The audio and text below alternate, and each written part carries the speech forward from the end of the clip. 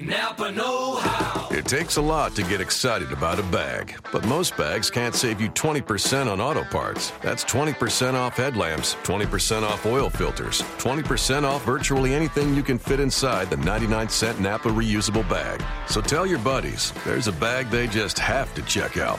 Quality parts, helpful people. That's Napa know-how. Napa know-how. At participating Napa Auto Parts stores while supplies last. Minimum 3 items. Exclusions apply. Offer ends 10/31/17. The following broadcast has been approved for elite Hornets fans. What a block by Cody Zeller. Walker down the lane, drive, shoots, scores! Game over! Bringing back the buzz is only the beginning. We will not go quietly into the night. It's Hornets talk for the hardcore fan. It's Hive Talk Live. Welcome in, Hornets fans. You are listening to a postseason edition of Hive Talk Live Thursdays, brought to you by ESPN 730 on atthehive.com. It's Hornets talk for the hardcore fan. We are live in the Gittimer.com studios in beautiful uptown Charlotte. It's never been more beautiful, Justin, because it's now a city that will host at least 2 playoff games. I'm Doug Branson, joined by my co-host and good friend, Justin Thomas from ESPN 730. Justin, how are you, my man? I'm great. It's Thursday, and you know the playoffs are right around the corner. I don't think a lot of people like March Madness and say they think that's the best time of the year, but me, I'm an NBA guy, and I think the NBA playoffs are phenomenal. So I'm very excited to watch a bunch of basketball going forward. I'm excited about this show. We have a big one coming up. Michael Wallace joins us. He's a writer for ESPN.com. He covers the Miami Heat. He's going to join us to help scout this team. And Spencer Percy, former host of Hive Talk Live and current editor of Queen City Hoops, joins us at 6:40 to discuss what the Hornets should be focusing on if they want to have a chance to move on to the second round, where they could face either the Toronto Raptors or the Indiana Pacers. Our playoff schedule coming up will be a little funky. I'm not going to promise Tuesday and Thursday. We could shift the days around a little bit as things happen, just like last time the Hornets were in the then Bobcats were in the playoffs. Follow us on Twitter at Hive Talk Live for all the show times. We'll be all over it. Don't worry, plenty of shows out there. The Hive O'Clock alarm will definitely keep you updated. Subscribe to us on iTunes or your favorite podcast app to get shows uploaded to your mobile device of choice. And with that, let's swarm postseason style, Charlotte.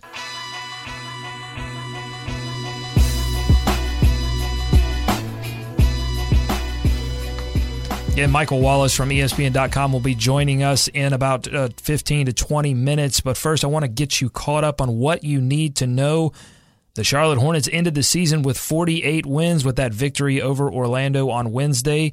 And through a series of happenings, they ended up in a 4-way tie with Atlanta, Boston, and Miami by virtue of tiebreakers and what I'm told were several intense games of chutes and ladders. The Hornets ended up being the 6th seed and will play the Miami Heat in the first round. Game 1 is Sunday at Miami, 5:30 p.m. on, get this, Justin, TNT. That's big time. A broadcast network. Thanks, D-Wade. Not on NBA TV. If the Hornets win this series, again, they would play the winner of the Toronto Raptors, Indiana Pacers 2-7 matchup. No reseeding in the NBA, Justin. There was a little bit of confusion in my section on Wednesday night. A few arguments broke out. Fisticuffs were thrown. But cooler heads finally prevailed, and we decided, no, there is, in fact, not reseeding in the NBA playoffs. They just play it out. Same as March Madness. If you end up playing an 11 seed, that's just how it is. So there you go. Before we get into, we're going to talk a ton about the Miami Heat and the Hornets and this Hornets Heat series. But before we do that, I just wanted to take a moment to reflect on how we got here. The Hornets, after turning over almost half of their roster and losing their first 3 games, the Hornets weathered injuries to Al Jefferson, Nick Batum, Cody Zeller, the return and subsequent re-injury of Michael Kidd-Gilchrist, to finish the season with 48 victories. That's the franchise's highest win total since the end of the 1999-2000 season. Time for a history lesson.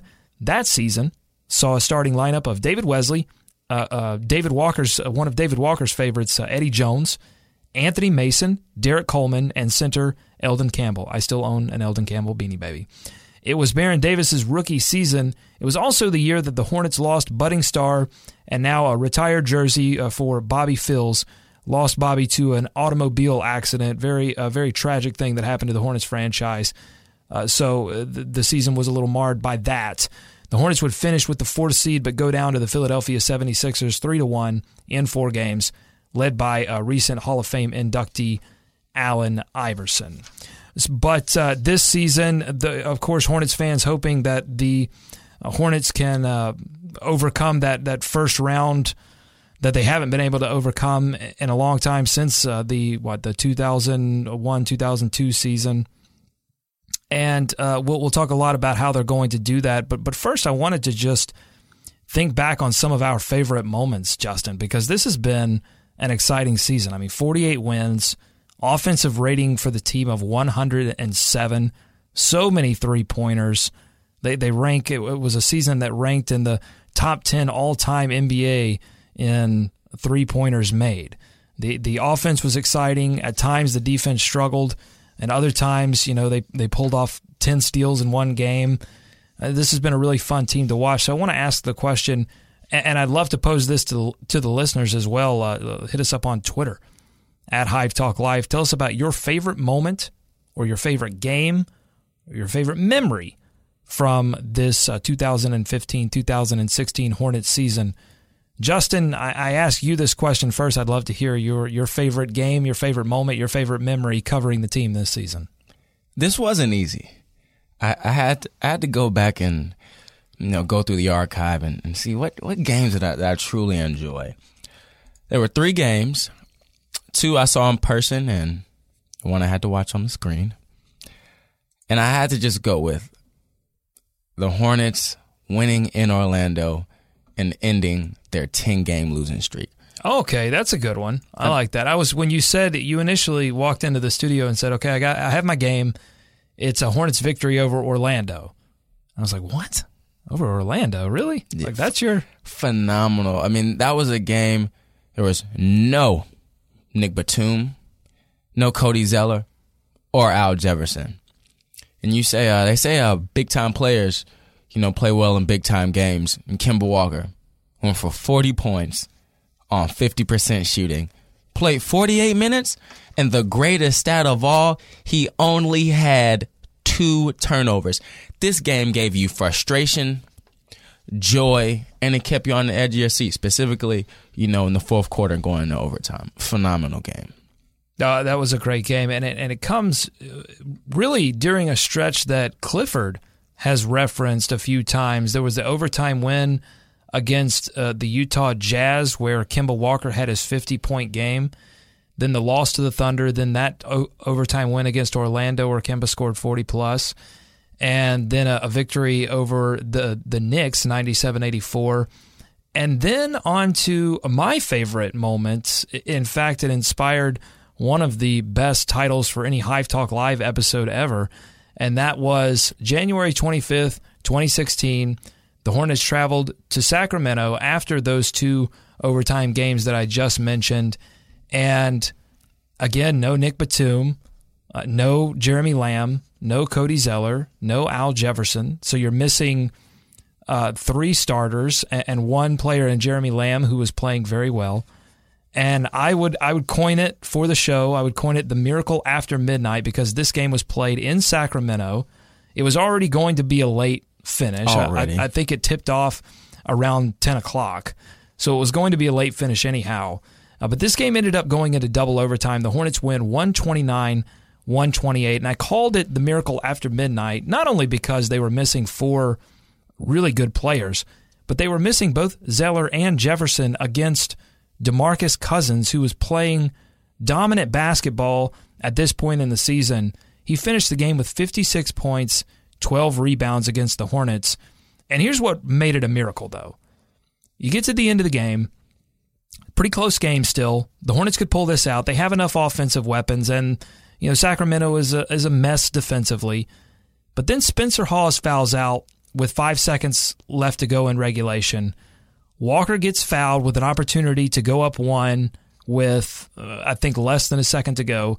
and he misses the second free throw.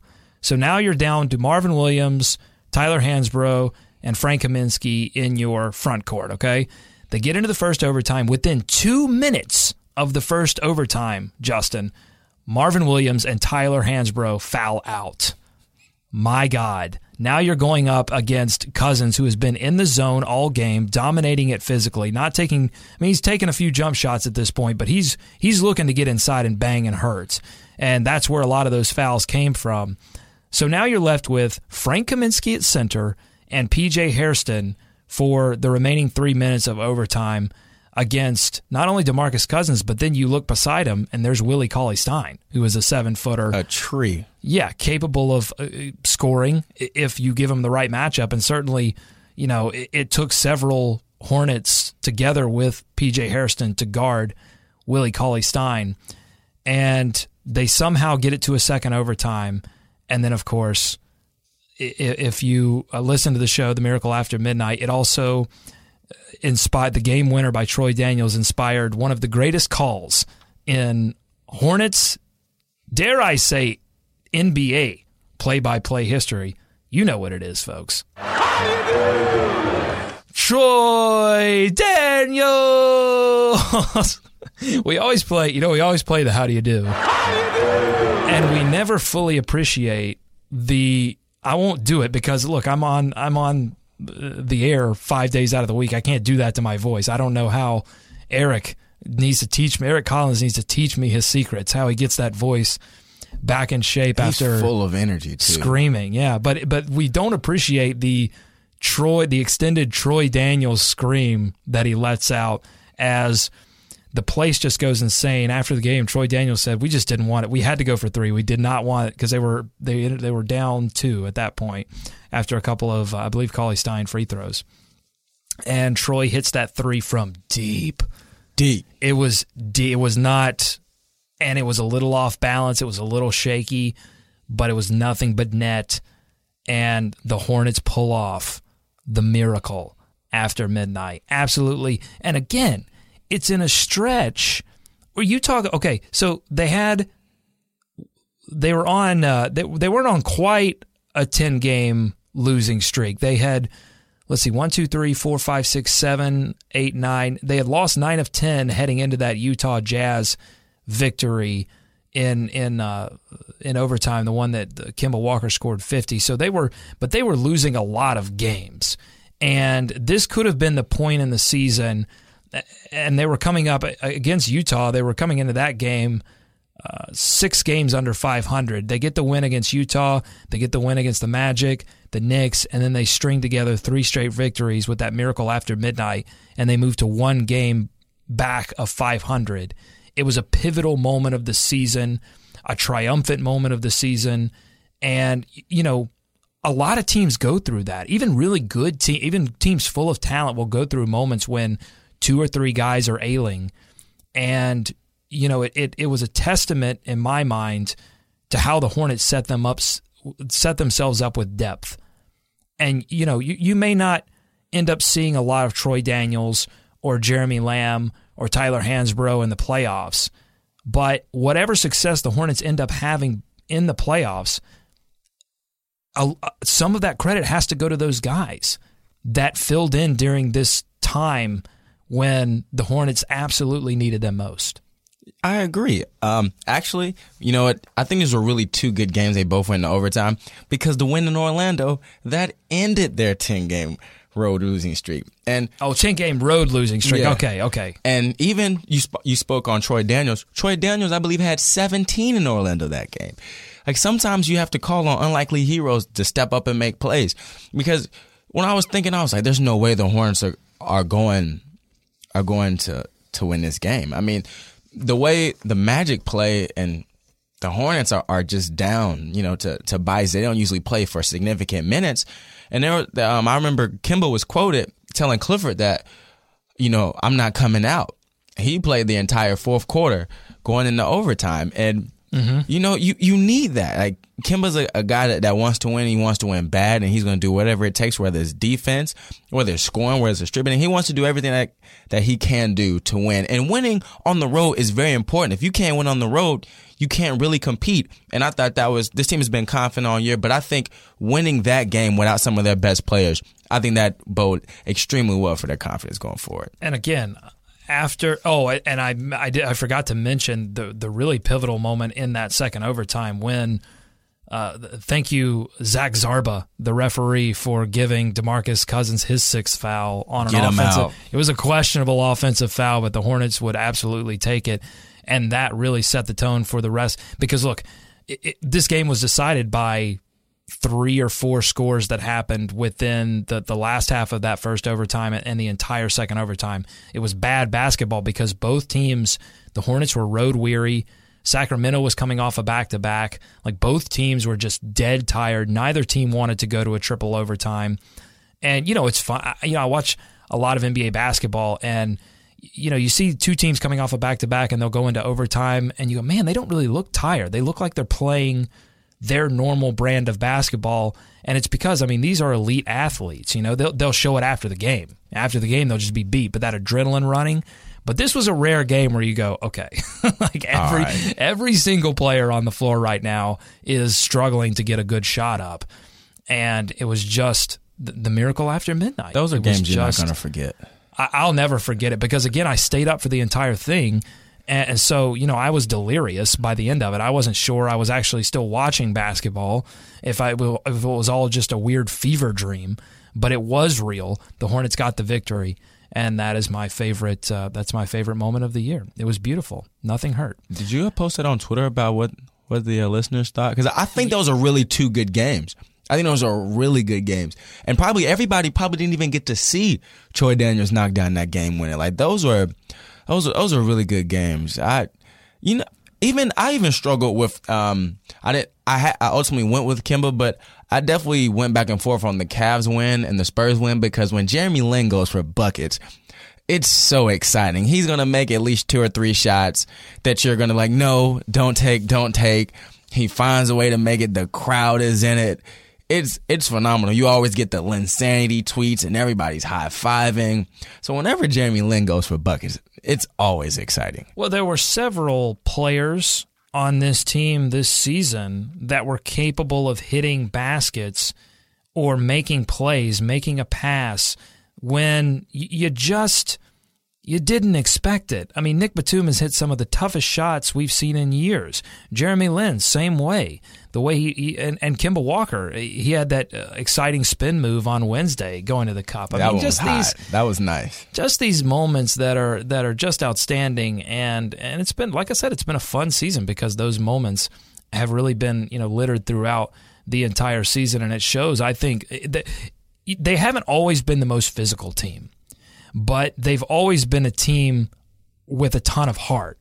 They haven't always been a team that can come out in the first quarter with their best effort, but they're going to be a team that gives their best effort in the fourth quarter. When moments matter most, this team has been able to step it up, and you can't say that for every team, and you can't say that for every season. You certainly couldn't have said that for the Hornets last season. And this has just been a really cool team to watch, a really special team to watch. Do you have a regular season MVP? Could you make that call right now? I think you could, but I feel like it wasn't just one person. I feel like there were just so many guys, because you could say Kemba, you could say Marvin. I guess I don't think you could say Batum, but I guess you could probably make an argument for him. I don't think you could just go with one guy. I don't think there was a guy that was just like head and shoulders that kind of did so much. I think that's a good point. Maybe it's a good question to ask Spencer Percy later on the show. But first, we got to get to the Hive Talk Live hotline for our first guest. Michael Wallace writes on the Miami Heat for ESPN.com. You can find him on Twitter at MyMicCheck. Michael, welcome to the show. Hey, thanks a lot for having me, guys. Great to be on with you. Mike, it's been a while. How's everything going down there for you?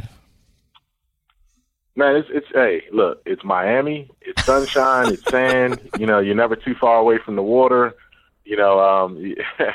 Beautiful women, great food, great diversity. Man, even if I wanted to complain about anything in Miami, I still couldn't. Oh, that sounds amazing.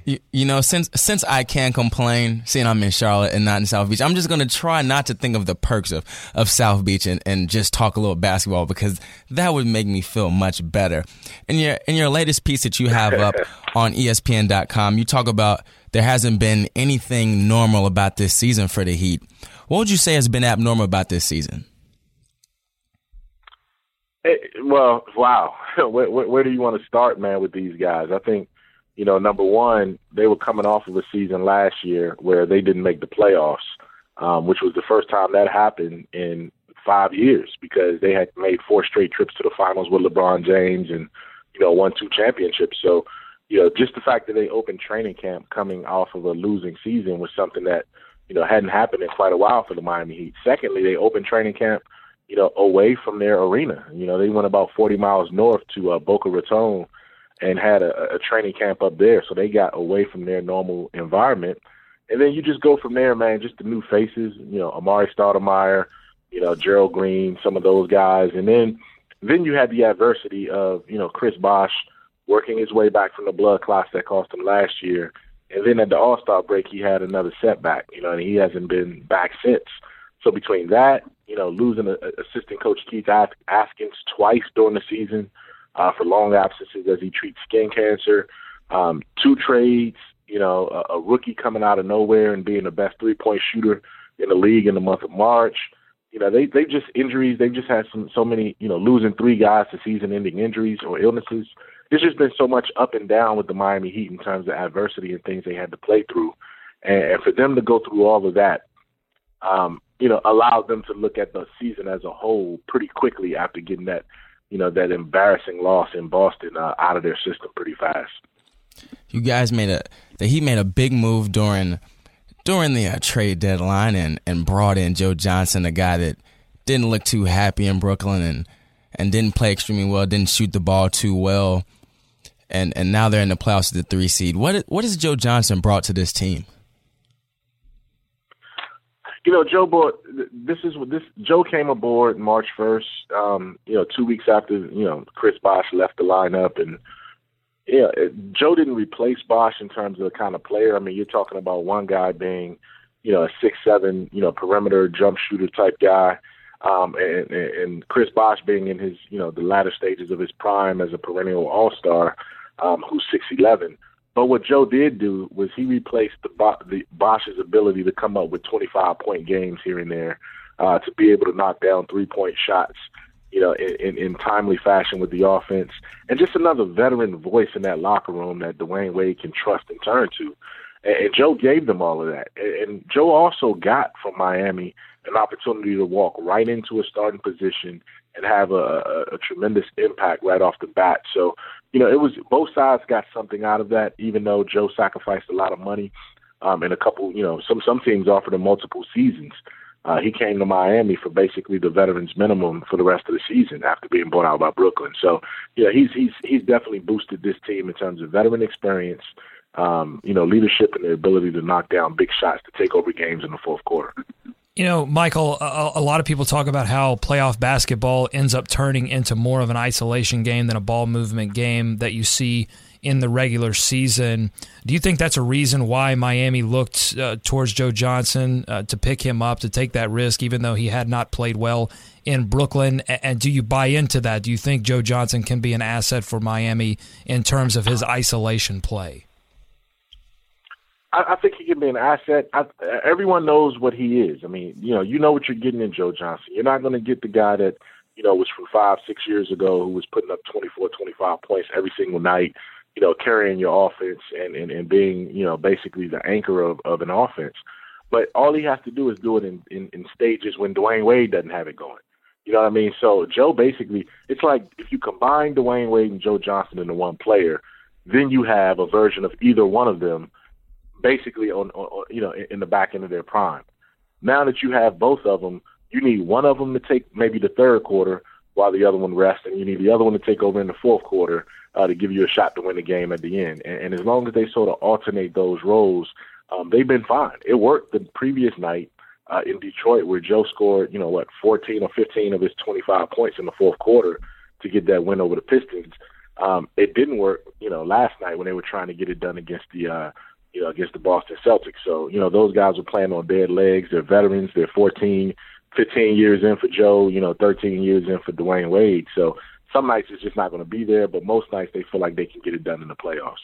We're talking with Michael Wallace, NBA writer of ESPN.com. Speaking of Dwayne Wade, if you would have asked me that Dwayne Wade would have been able to play 75 games, I would have laughed. That there was no way I saw this happening. How was Wade able to one, stay healthy and actually stay healthy and play well this season?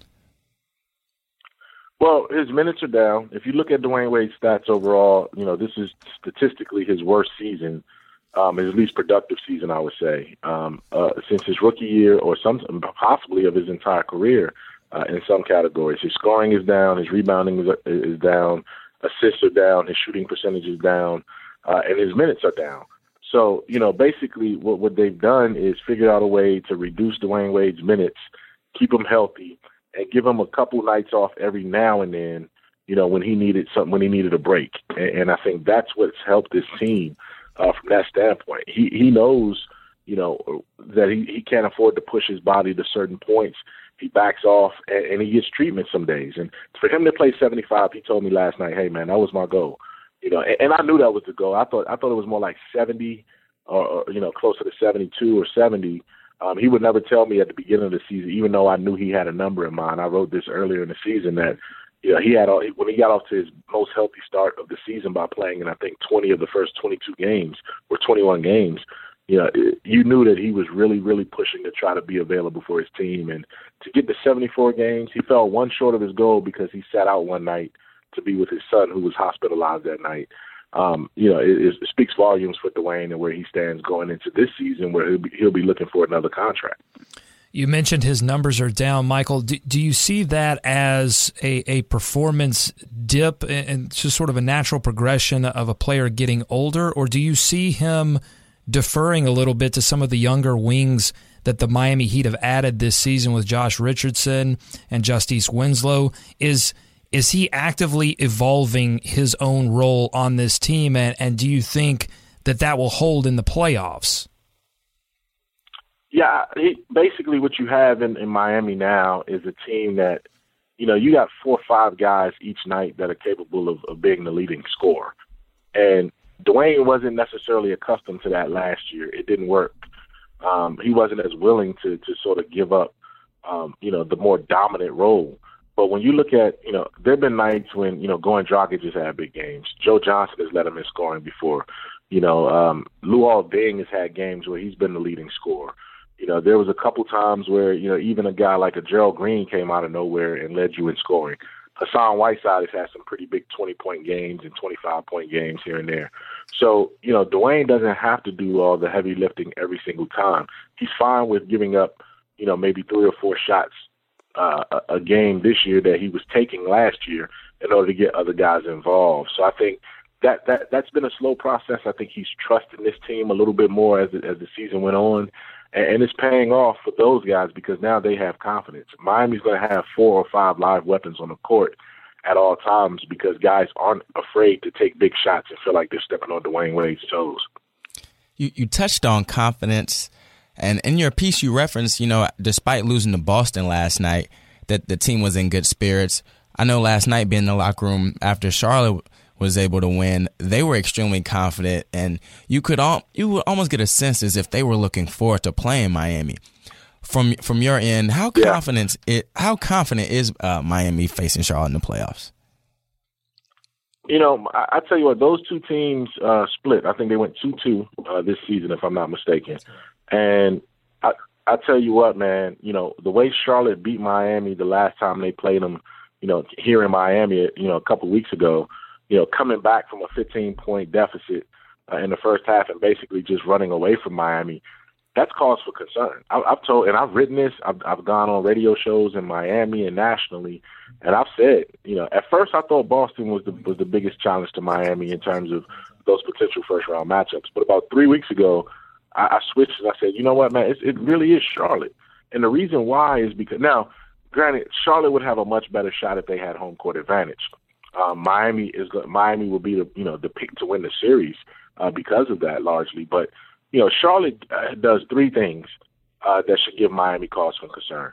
Number one, they can shoot the three, and they're the Eastern Conference version of the Golden State Warriors when it comes to shooting the three at any point in the game from any distance. They can do that. They don't shoot it as prolifically as Golden State, but they certainly have set franchise records this year of their own shooting the three ball. And the three ball gives Miami problems because it allows teams to get back in games quickly or pull away from you quickly. Number two, they're so versatile in terms of guys that they can be interchangeable with. In a way, it's almost like Miami's looking in the mirror because when you have Batum, I know he has the ankle injury and he has to be healthy in order for them to have a shot to win this series. But you got Batum, you obviously got Courtney Lee, who's a veteran defender, and Marvin Williams, and you can rotate those guys. Those guys can defend three positions, basically, each one of them. And when you can switch on everything, that's going to give Miami problems when you have that versatility offensively and defensively. And number three, Al Jefferson is not intimidated by the Hassan Whiteside matchup. Al Jefferson gets up into Hassan's body. He puts that big butt on him. He puts those big hips on him and swings him around, and he's able to get his shot off in crafty enough fashions where Hassan can't block him. He can't block the shot. So, that could bode, pretty well for Charlotte and be a problem for Miami because if Hassan Whiteside is in foul trouble, then Miami really doesn't have another option at center that's going to be anywhere near productive defensively or offensively as Hassan Whiteside. All right, let's stick with Hassan Whiteside because he's my hometown guy, pride of Gastonia, North Carolina. I have to talk about him for a moment. Yeah. His role has changed a few times this season. He started, he's come off the bench, and now it appears that Erik Spoelstra has him starting again heading into the playoffs. How does his return to starting center affect the rest of the Heat rotation, and do you think it's possible that his role could change again mid-series?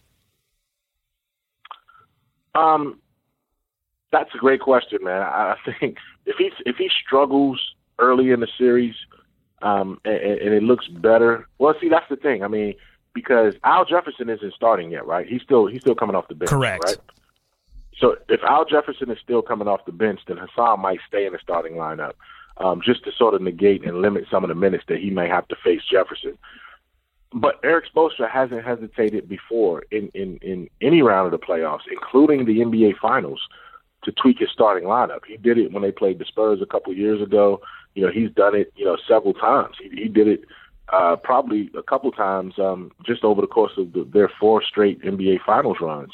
So he's not afraid to shift guys and throw a monkey wrench into the lineup just to throw a team off or to sort of, fire up his own guys. But, I think Hassan knows that he needs to be involved, and he's going to demand more involvement offensively. The Miami Heat wants him to dictate this series defensively. So if they can sort of meet in the middle, then you have a happy Hassan. If you don't give him the basketball, he might not, he might not, buy completely into the game plan in terms of what you want him to do defensively if you can't involve him offensively. So it's going to be an interesting series to see how this thing unfolds. They say basketball is a game of matchups. I think this series offers 3 to 4, maybe even 5 possible good matchups to look for. Is there a particular matchup that you're looking forward to seeing? There are a couple of them. I want to see Al Jefferson and Hassan Whiteside. I want to see what happens there first and foremost. Once you get past that, I think this series, and Courtney Lee is not going to necessarily outplay Dwayne Wade, but Courtney Lee certainly has to be, he's a guy that can disappear on you in big moments in the playoffs.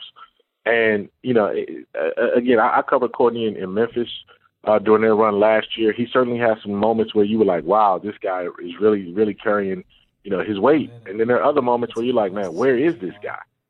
So it's either feast or famine for him in the playoffs. So that's going to be another intriguing matchup. But, after Hassan and Al Jefferson, the swing matchup to me in this series, how this series will hinge on which one of these guys is more productive on both ends of the court between Luol Deng and Marvin Williams at sort of that stretch 4 position. Whichever one of those guys can impact the game the most as maybe the third option, I think that can really swing the series one way or another. All right, before we let you get out of here, who wins this series and why? I think it's a 7-game series, and I think Miami wins it because they have home court. That's a cop-out type pick because you're basically picking chalk. But I certainly can see Charlotte making this a very, very interesting series. What I just don't want to happen is I don't want an injury to dictate one way or another. The last couple times Miami played Charlotte, Al Jefferson, had the knee one year and had the plantar fasciitis in the foot the other year. And that really drastically affected the series. They weren't going to beat Miami because that was the big three Miami with LeBron. But I really want to see Charlotte stay healthy and really show the progress that they've made in the regular season and let that translate in the postseason. But I'll go Miami in 7 strictly because they all ended up with 48 and 34 records, but Miami got the tiebreaker for other reasons, and they have that extra game at home, and I think that's going to be the difference in the series. I know it was short notice, but definitely thank you for coming on and talking with us, and it was a pleasure. Hey, thanks a lot, man. Hopefully I'll see you guys up there in Charlotte next weekend. Oh, I will be there, my man. I will be there. Absolutely. Michael Wallace writes on the Miami Heat for ESPN.com. Check him out on Twitter at MyMikeCheck, M-I-K-E. Good stuff there. Very good stuff. Very good stuff. Great insight. I agree. I think not only Luol Deng versus Marvin Williams, but also let's talk about what Luol Deng did to Frank Kaminsky in that last matchup. I mean, Luol, I'm telling you, Erik Spoelstra is a sneaky coaching tactician, and he has several pieces in this lineup, and it certainly hurts him that they don't have Chris Bosh. That has put a little bit of a damper on this series because when you start Hassan Whiteside, then it's like, who do you start at the backup center position? Your choices are Amari Stoudemire or Josh McRoberts. And I know that sounds silly, but Josh McRoberts was essentially their starting five, or their backup five in that game against Boston, and Boston made runs when McRoberts was out there as one of their second bigs. So it presents a problem, but when Spoelstra was able to use Luol Deng on Frank Kaminsky, it really shut down what Kaminsky could give the team off the bench, and really because Luol Deng was able to get by Frank Kaminsky on the offensive end anytime he wanted to. So it really frustrated Frank and kind of got him out of any kind of rhythm that he could have. But I love the stuff that he said on Hassan Whiteside. Here's the interesting thing, and I'd love to get your thoughts on this, Justin, about Hassan Whiteside. So basically, from what I gather, it seems like the coaching staff had a deal with Hassan Whiteside that essentially went, play well, play your role off the bench, prove that you can play within our defense and not go hunting for blocks, and you can have a feature role in the playoffs and a starting role on this team. And Hassan Whiteside did that. My question is, Hassan Whiteside is vying for a new contract, and as Michael mentioned, he's going to want to have a big role on offense where the Heat want him to have a big role on defense. If that balance can't be struck and Spoelstra has to send him to the bench again, I think that is going to absolutely shatter his confidence and really put some pressure on this Miami Heat team, on the chemistry, on the way they get into a rhythm. I just think if Hassan Whiteside gets, one of these cases of a young guy getting into the playoffs, wanting to do too much to showcase his talents, that could be an area that the Hornets could exploit very easily to their advantage. I agree. He's young and his game isn't mature, and then he's all over the place mentally. He's a really good talent, but some days he's going to show up and sometimes he's not. And what I think Charlotte should take advantage of, I say one, when Al's in the game, definitely feed it to him, and I say take it right at him because we know if Kemba Walker's driving right at him, he's going for the block. He's not going to turn down a block because he's a guy that looks for stats. If you could find a way to get him in foul trouble where Spo has to sit him, that's huge. Because he could be one of those guys that say, you know what, they need me. I picked up some fouls. If you don't want to put me in the game, that's fine. I don't care. I can leave this place. And once you start getting into your own head and start thinking about yourself rather than the team, I think that's when Charlotte wins. So I think this is one, he's going to have to be careful because he's trying to get paid and he's a tremendous talent.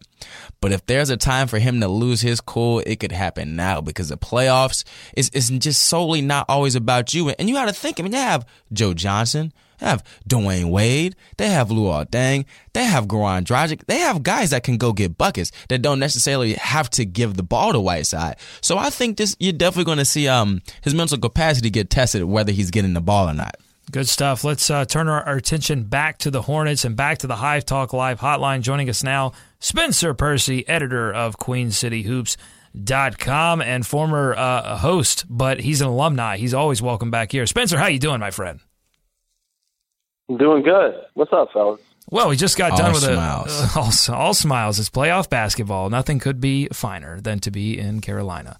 We want to start this, Spencer, with playing a little word association. So I'm going to throw a couple players, maybe a coach, maybe a team out there, and just give me a word or a phrase, and then maybe just a little explanation on these, and we'll kind of rapid fire through these. We'll start with the captain, Kemba Walker. Leader, grinder, let's see, perseverance. A few words that come to my mind. Perseverance, that's a good one. Why do you say perseverance? I think that guy, especially this season, I just think he's really turned the corner with his career in terms of, shooting the basketball, being more efficient at the rim. His assist-to-turnover ratio still continues to be one of the best in the league. But I think offensively, we really saw him turn a corner this year. He's just been so much more efficient, and he's really entered that, probably that top 10 tier of point guards in the NBA, and it's been fun to watch. All right, next one. How about Al Jefferson? Well, in this series, I'm more positive on him. I would say bruiser. Well, bruiser's not. Scratch that one, not bruiser. Finesse, old school. Those are probably the first two things that come to my mind. But that's a guy who's going to be able to get on the court in this series that probably would not have been able to get on the court as much against maybe Atlanta. So I'm pretty high on Al Jefferson going into the series against the Heat. I think that Hassan Whiteside is going to have to show a lot more patience than maybe he usually does in the NBA because he goes after a lot of blocks. Yeah, I think it's going to be interesting the way that Clifford and Spoelstra move the chess pieces in this one because you have Spoelstra, and maybe that's why he moved Hassan Whiteside into the starting lineup to begin with because he knew that there was an opportunity for this matchup. But I like the word finesse for Al J. It wasn't even a word that I was thinking of, but it so encapsulates some of the successes that he's had this season, but also some of the struggles because I think Al Jefferson having the injury and then the suspension and then having to play off the bench, he's had to make a lot of adjustments. And when things haven't been going well underneath the basket in the restricted area, he's turned to that finesse game, the jump shot game, the push shot game to varied success. But I think it's fair to say that over the past couple of games, he's had a couple of dunks. I mean, he's turning back to that physical basketball that really takes Al Jefferson's game to the next level. Yeah, Doug, and I think what's key for him too, because he struggled through so many ebbs and flows of the season. I think he's trying to adjust to the offensive, changing of his team, the offensive blossoming, I guess. And Al Jefferson can't be afraid to take over, and I feel like he tried so hard to pick his spots this year, and that really affected his efficiency when he had the ball down the block. But you saw last night against Orlando, and then the other night against Boston. I mean, it looked like 2013-14 Al Jefferson. He's taking over the game on the offensive end, and Charlotte is going to have to play like that in the playoffs in stretches, especially against a team like Miami that's going to make you play in the half court. He cannot be afraid to take over the game and eat the ball on the block a little bit. I mean, the Hornets have a better chance probably when he does that with confidence. All right, we'll go through the rest of these kind of quick. Jeremy Lin, first word or phrase that comes to mind when you think of Jeremy Lin. Oh, gosh. Streaky. But when he's good, he's really good. Man, I'm telling you. Is that off limits on this podcast? I don't know. I'm probably going to lose about 200 followers after that. I don't know, streaky. But recently he's been really, really good. he's coming on at the right time. So, but yeah, that's the first word that comes to my mind, Streaky. Steve Clifford. Basketball savant, genius. I mean, the guy knows his system. He sticks to the script. I mean, you look at a team like this year's that you thought, you know what, they're going to be better offensively, but there's no way that this team isn't a bottom 10 team defensively. Well, another top 10 defensive performance over the course of a regular season. Just amazing. I mean, he gets guys to buy in.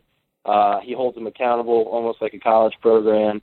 And, I mean, he's one of the best coaches in the NBA. There's absolutely no question about that. Here with Spencer Percy, editor of Queen City Hoops, playing a little word association. Final one. We'll go with the opposing team in this first-round matchup. What do you think of when you think of this year's version of the Miami Heat?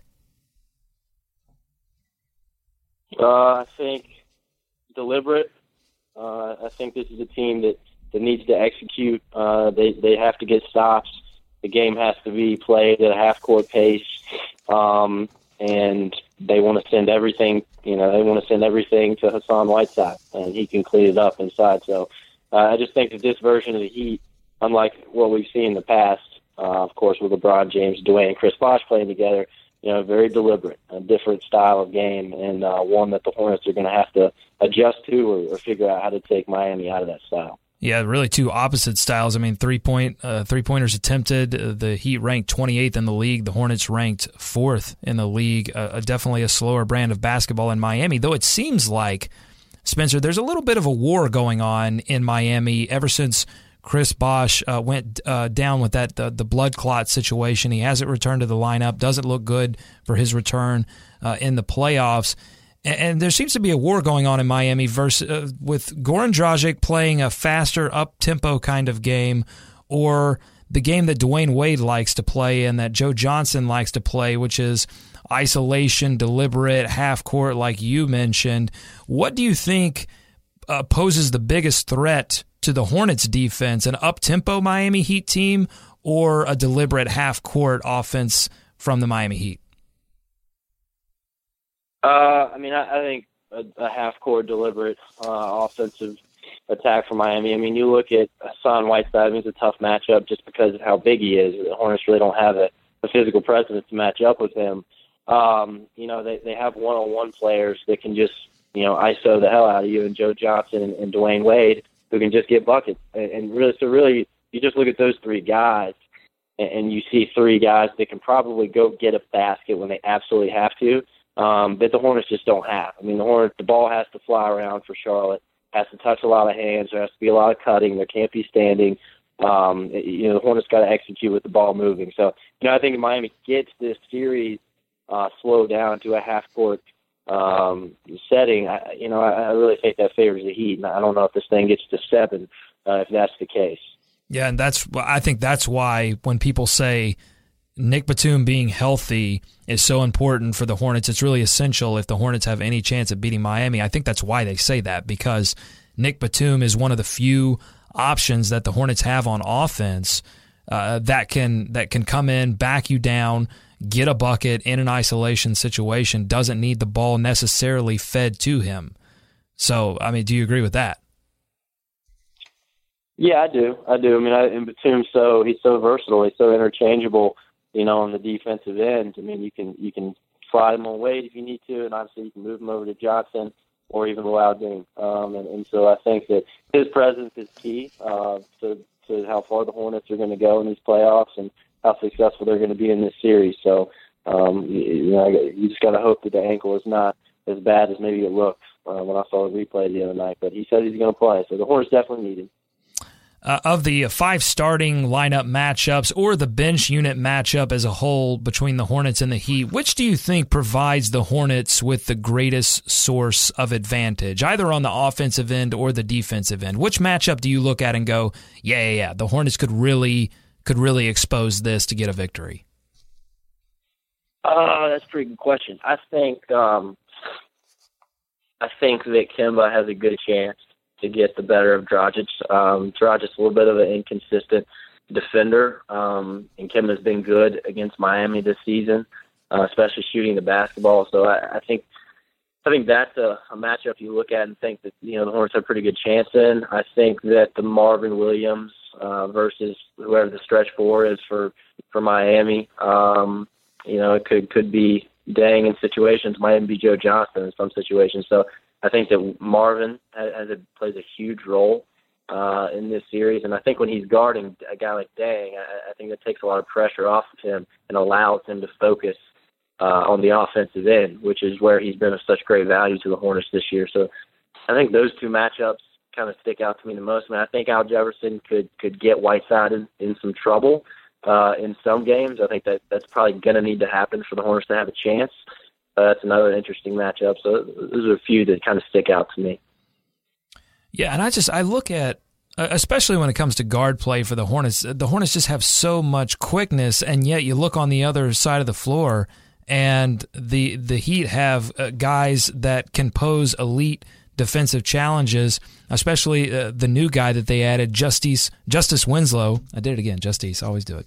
But they don't turn you over very much. The Heat aren't really an elite team when it comes to turning the ball over. They just keep you in front of them, and that's posed challenges for the Hornets in their 4 matchups this season, I think. Yeah, I agree. And too, I think you look at something off the bench for Charlotte. Like you look at a Jeremy Lin coming in, going up against either a Josh Richardson or a Tyler Johnson. I mean, I think you'd have to favor Lin in that matchup. So I think the Hornets are deeper than Miami. I think if Charlotte's starters are able to cut even or come close to that over the sample size of 7 games, 6-game series, whatever it is, then I think the Charlotte's bench can propel them over the top. But I think it's those starting units. How do they match up, and who gets the best of the other starting unit is really going to tell the tale of this series. Spencer, what's your favorite thing about NBA playoff basketball? It's the defense. I mean, the intensity level notches up. Teams there's not as much running up and down the floor, getting open threes. Guys, you got to play half-court basketball, and guys are communicating. They're playing physical. They're just not missing any steps, and they're not skipping steps in the playoffs. So the intensity level just really notches up, and I think the Hornets have the mentality to be able to make that adjustment, and they certainly have the coach who preaches that over the course of an 82-game season. So they should be well tuned to go up against Miami and have a good chance to win this series. But I'm afraid this thing might come down to home court advantage. So the Heat have had basically an 8-man rotation for the past couple of weeks. Spoelstra has whittled it down. And, he's not afraid to sub a guy in and out of that 8-man rotation, but it really has been 8-man, whereas you look at the Hornets and they've run 9 guys pretty consistently. And, Clifford, it seems like the kind of guy that is not afraid to make minor adjustments to minutes based on who's playing well together, what's being successful. Is a guy going to get more fourth-quarter minutes this game? But he hasn't made rash changes to the lineup, starting lineup changes, anything like that. Deep rotation, he's subbed in Lamb and Daniels. Do you think that Clifford or that the Hornets will be in danger of not being able to adjust to whatever Spoelstra? Because I just feel like Spoelstra has a trick up his sleeve. Do you feel like the Hornets will struggle to adjust to that?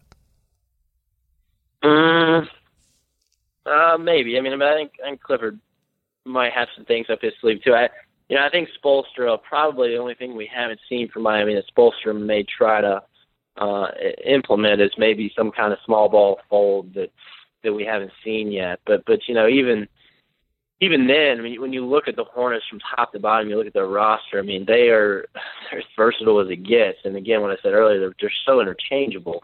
So I think it's really hard to get the better of them on the offensive end unless you're going to throw it inside and just try to kill them with size, which they very well may try to do. And I don't know that the Hornets can adjust to that. But, on the same token, I don't know if Hassan Whiteside's that kind of guy. He's just not the type of player you throw it into and let him go to work.